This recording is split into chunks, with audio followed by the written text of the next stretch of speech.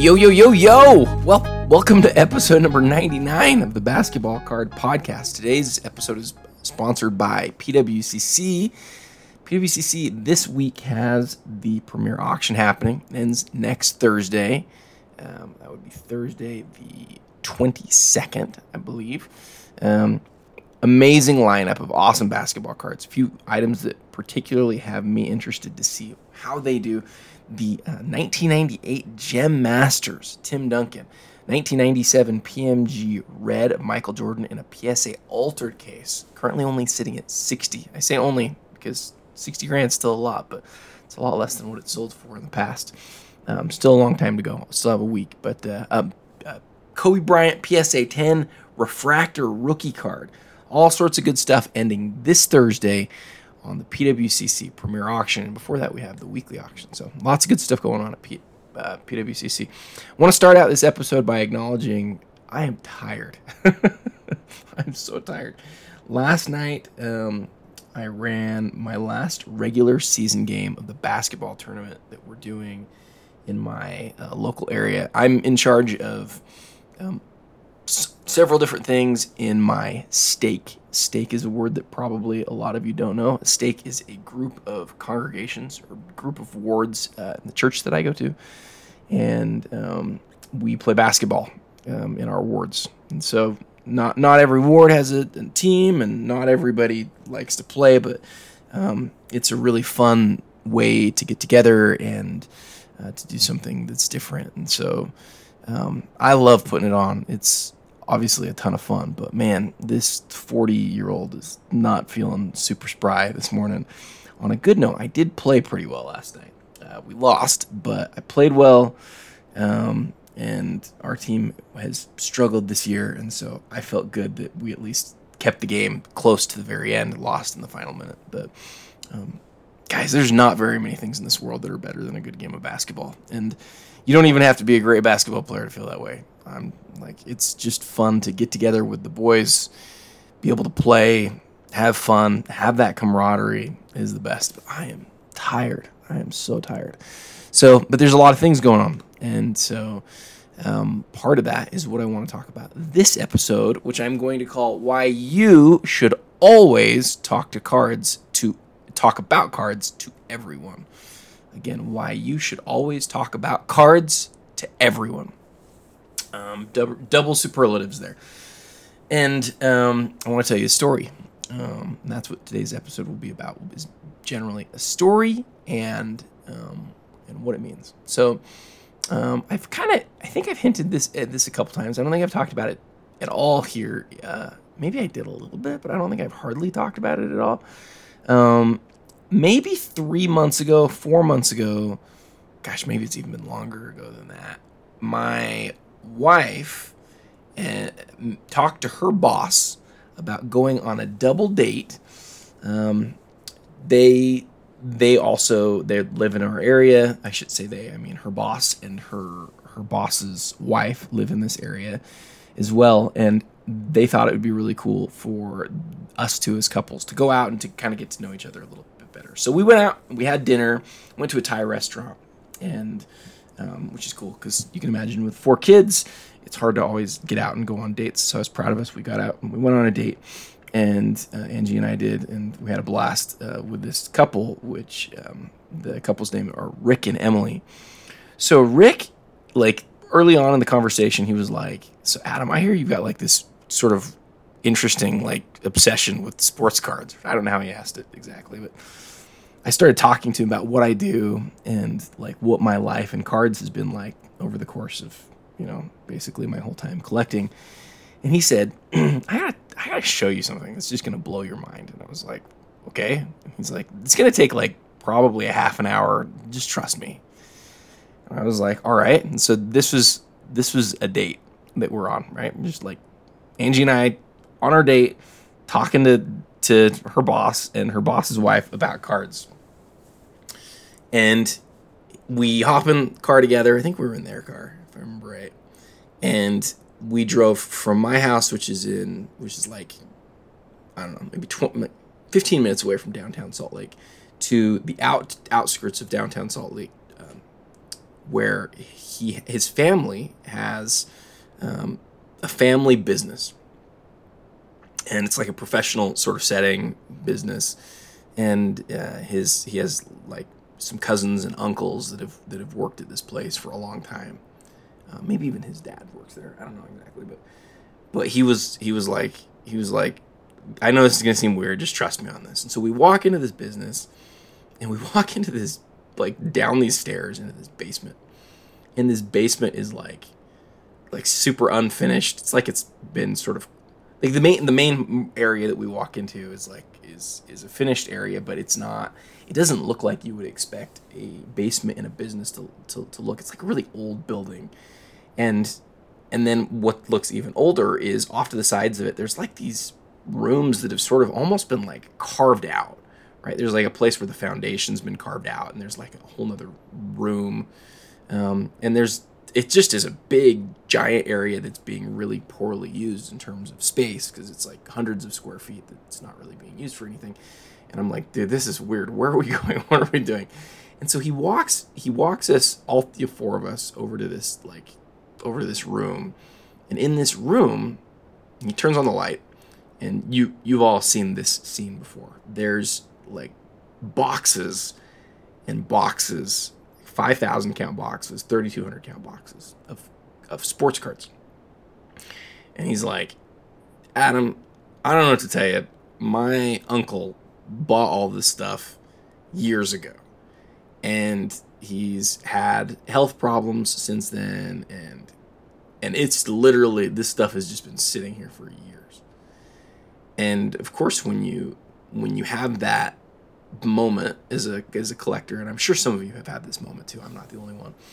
When you have this moment, it is a staggering, sort of tantalizing, exciting moment, because you don't know whether that's garbage or if there's something in this collection that is like, maybe this is where the Steph superfractor is. I mentioned that because my son Aaron said this to me yesterday. He's like, Adam, or he's like, Dad, what's in, like, can you imagine if there's like the Steph superfractor in that collection? I'm sure the Steph superfractor is not in the collection, because I don't think this guy collected to that point. Let me tell you what I know about it, and then we'll get in the next section. We'll get into what could be possible. So, standing there with the three of them, looking at this crazy collection, like crazy size of a collection, and this is what I was able to take note of in my 2 minutes in this little, in this little carved out, more than a closet, less than a room space with all these 5,000 and 3,200 count boxes of cards. Tons of white boxes. One box I could see over to the top right of the room was a box that had some sort of sealed strange wax. And when I say strange, I mean it was like they used to have these like things that you could buy at like Targets and not Targets, but like big box stores where you were getting, they weren't like made by the companies, they were like repacks. But I don't know if it's a repack of packs or repack of like singles. Like, I don't know if it's 1997 Metal Universe or if it's like just singles of 1990 Pro Set. I'm not sure. I have no idea. But I saw that box. I saw there was a single page of like from a binder that had like 7 cards in it. And one of the 7 cards that had in it was a Kenyon Martin 2000 Ultimate Collection promo card. For those of you who've been collecting a long time, you might remember that Upper Deck had like these promo cards that they would send you before a set would come out, and there was a Kenyon Martin promo from that. So it says it's out of 750. It's not really out of 750. They probably made thousands of them and sent them around. I remember Kenyon Martin was the rare promo from that set. I remember like moving several of those back in the day. They used to be worth $20 or something. I'm sure they're basically worthless now. And then the other thing was I saw a box that had like Stockton and Malone, really base, like 91 hoops, 92 hoops type cards. And so, that's that's what I saw, and what I was told is, oh, he bought a card shop, and then I found out, no, he didn't buy a card shop, he was a collector. But I don't know if he's the sort of collector that just would buy like a bunch of bulk stuff and put it to the side. I don't really know, but what I do know is, what I was able to see, and I was able to talk to him since then. It's been a long time since he's been an active collector. It's been at least 10 or 15 years, maybe longer. You've probably heard about Alt, but have you registered for their auction yet? Twice a month, Alt features its Liquid Auctions event, which caters to collectors of all kinds. The platform is super easy to use, connects to your bank in minutes, and provides a super fun bidding experience. What are you waiting for? Register on AltXYZ today. So given everything that I know about this guy and about what I was able to see about the collection, it's really like a staggering possibility. But like I hinted at last segment, there's a good chance it's like not worth anything. In my time working at House of Cards in Salt Lake, one of the things that I learned is that there's just really different types of collectors out there. There's some people who just want to collect a lot of stuff. And there are people who just want to collect like very few things and always be moving their cards so that they have like the highest dollar or best type cards. And then there's like everybody in between. So there's people who collect a few cards, and then there's people who collect millions of cards. This guy is clearly a millions of cards sort of guy, but that doesn't necessarily mean that he doesn't have nice stuff. Did he open cards and just keep whatever he opened? If he did, then the sky's the limit on a collection like this. Like, there's all sorts of dreams going on in my mind, right?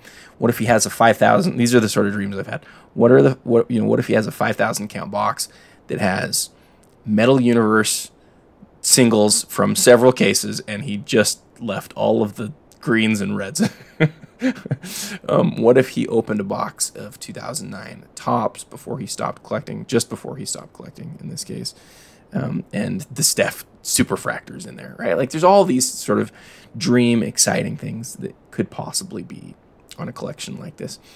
But what's more likely, I think, is that he was a bulk collector, and that there's maybe even some sets or some large, groups of cards that have some of the big cards left from big base sets. And that's really exciting too, because some of that stuff has really changed in value over the years. Now, maybe it's not worth what it was a couple of years ago, but what if he has a big stack of 1997 Metal Universe and there's 5 Jordans in there, right? Like, that sort of thing is totally possible in a given box.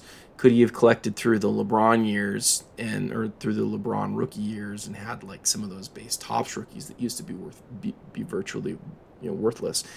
Any of those sort of things are on the table because he didn't, because I don't know what he did, and so when you're ever in a situation like this with collections, the question that I think is worth asking is, has this collection been picked over, or how recently? Because even if a collection was picked over like 10 years ago, which I don't believe this has ever been picked over at any point, is it possible that somebody would have left, Kobe Topps rookies, or LeBron Topps rookies, or Steph Topps rookies, or something like that? Is it possible that something like that would get left behind?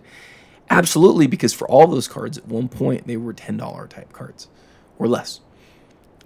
When you pick through a collection, you're not picking out everything necessarily that has like even like some real value. You might say to yourself, I'm going to pull out the stuff that's $5 and over. You might say to yourself, I'm going to pull out stuff that's $1 or over. Or you might even say, like, I'm going to pull out stuff that's only $100 and over, and I'm going to leave it for later, for if I ever want to go through this again.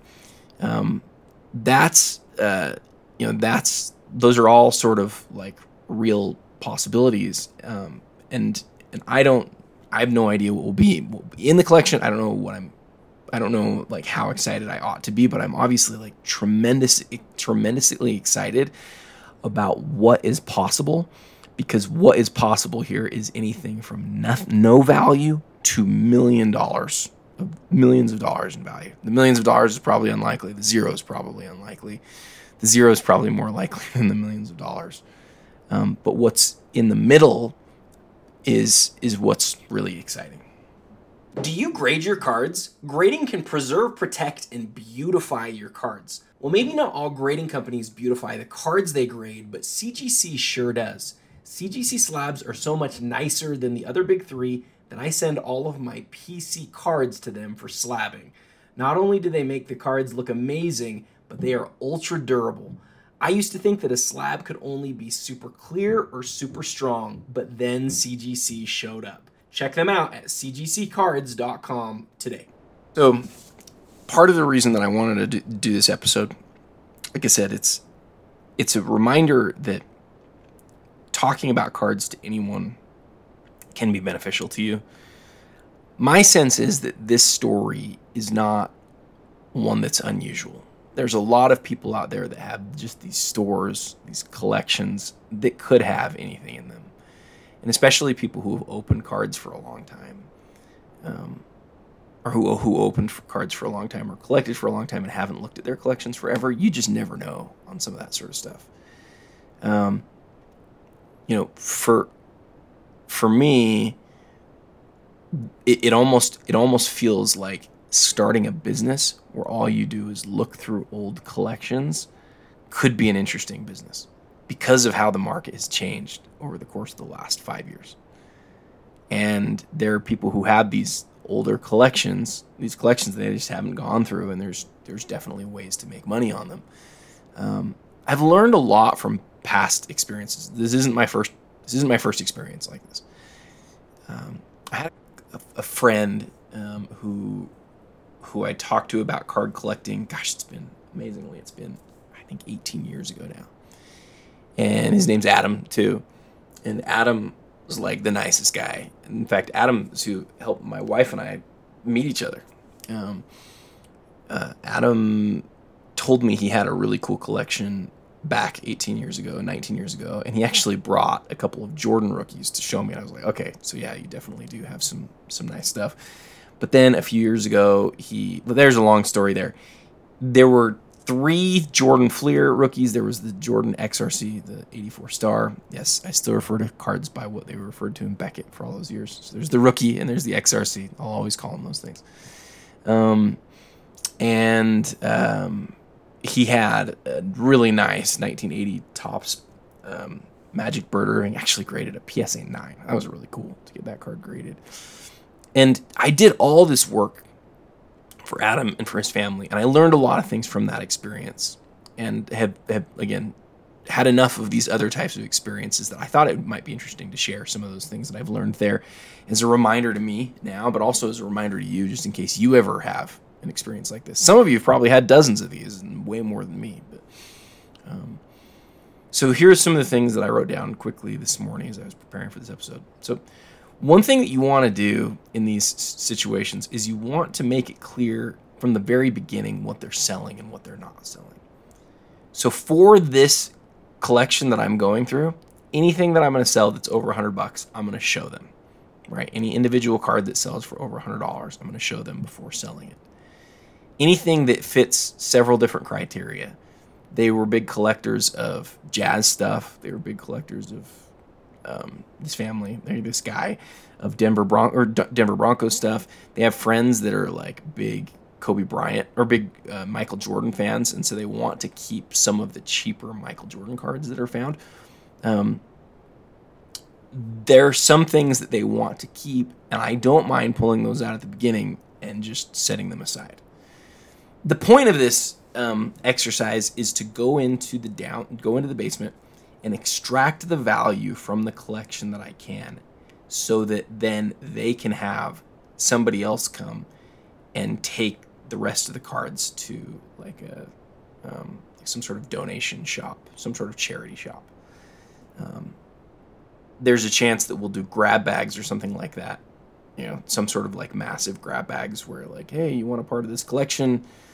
You know, pay $50 and we'll send you a full like USPS flat rate box of stuff. I don't know, something like that.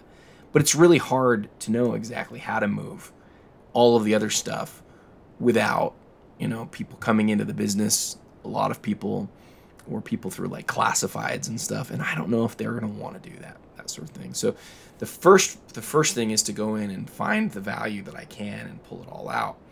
But what I learned on that other collection that I was just referring to from a few years ago, my buddy Adam, that stuff's all still applicable here. Finding out what they want to sell and what they don't, what they want to get rid of and what they don't from the very beginning is so important, because you don't want to go down the path of like starting to help somebody sell something and then they're like, well, actually I need this or I need that.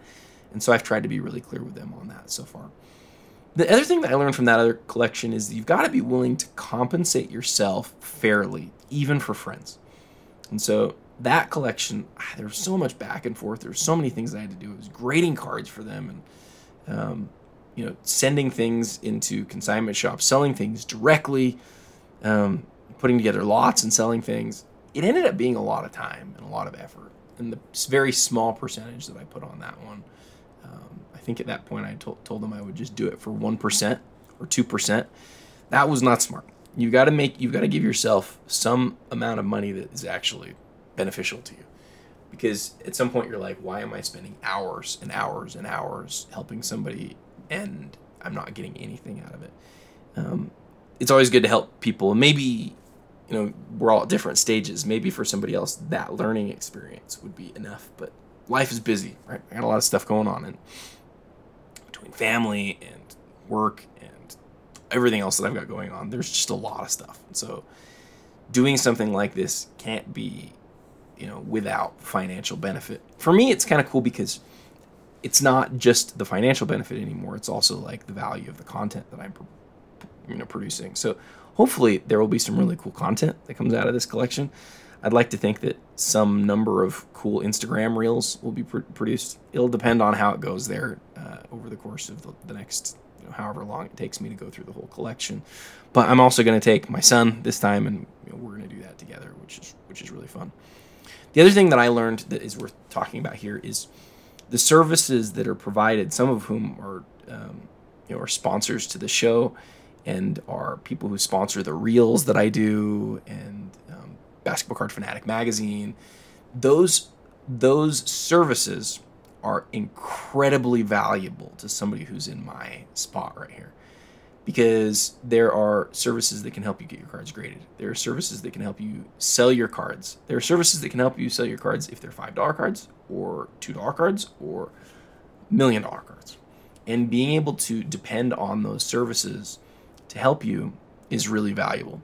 One thing that I've noticed is that selling lots is not a great, there's not as great of a service for that I am aware of. I've heard our friend Mike Summer talk about the sports lots company, and he's talked about how helpful that has been. I need to know more about that, because I don't even know, for example, if with sports lots you're sending a lot to a group like you would, a vault, like a PWCC, or if you're sending it if you're just like listing a whole lot and then selling the whole lot. Lots are tough for me because they're just, there's not an individual way to sell them quickly. And so my guess is that sports lots is like where you have to sell the cards, basically directly, or using sports lots, and then you're sending the big bulk stuff out. I don't really know though. So if anybody can help me on that, or send me sort of like something that's easily digestible to know whether that's of use, that would be really good. But other than the bulk stuff, I don't think I'll have a problem figuring out how to sell the easier things, right? And that comes from using those services that are provided. And there's lots of different wonderful services in our hobby that help you do that. Some are better for some reasons and some are better for other reasons. I've used basically everybody before. I've used I think at least 3 eBay consigners, and I've used, I don't even know how many auction houses, and for both buying and for selling. And those experiences are very valuable because what you're able to do is like scale your business. So hopefully there's somebody listening to this going, gosh, this is pretty cool what Adam's doing. I could do that for dozens of people, I could figure out a way to help them move their collections, and I could charge a percentage that's big enough that this could make it worth my while. And that's the goal, right? That's the goal. If you can have fun with cards and provide a way to actually, make some money on it so that it's worth your time, that's the best thing. That's the best thing going. If you can have fun and make money at the same time, then you're really crushing it. And so, like I always tell you guys, like I have made it a point to never buy cards that don't make sense. I just double negative you there. Sorry. Never buy cards that don't make sense with both your brain and your heart. And it's the same thing with working. I don't ever want to do work that doesn't make sense with both my brain and my heart. Meaning I have to both enjoy it and I have to think so I have to enjoy it and make money in this case. It's the same thing with cards, where I don't ever want to buy something and then go, I don't really like this. Well, what if you can buy something for $10 and then go sell it for $100 in 6 months and you didn't like it? I just don't care about that. That doesn't do me any good. The pandemic, unfortunately, I'll go on a little spiel here real quick. The pandemic taught people that you could just flip anything to make money in the world of cards, and I'm very anti this idea. Don't just go flip anything and then maybe get lucky. Like, the pandemic taught people that they were geniuses when they were just really lucky. That's my belief. People thought, I'm a genius because I bought this or I held this or blah, blah, blah. No, you got lucky. You got lucky that the market changed. You didn't do anything right, other than that you bought something before the entire market changed. Did you know it was going to change that in that direction? I don't think so. Did you learn how to flip along the way, or flip and grade, or one of the things that millions of people did in the hobby? Good for you. That's great. That was a once in a lifetime experience. I will update you guys as the collection goes along. Like I said, I'm excited to make content on it and to let you know if there's any major finds. Obviously unlikely, but you never know. And that's what makes it fun. If it's not fun, then it's not worth your time, guys. All right, until next time, happy collecting.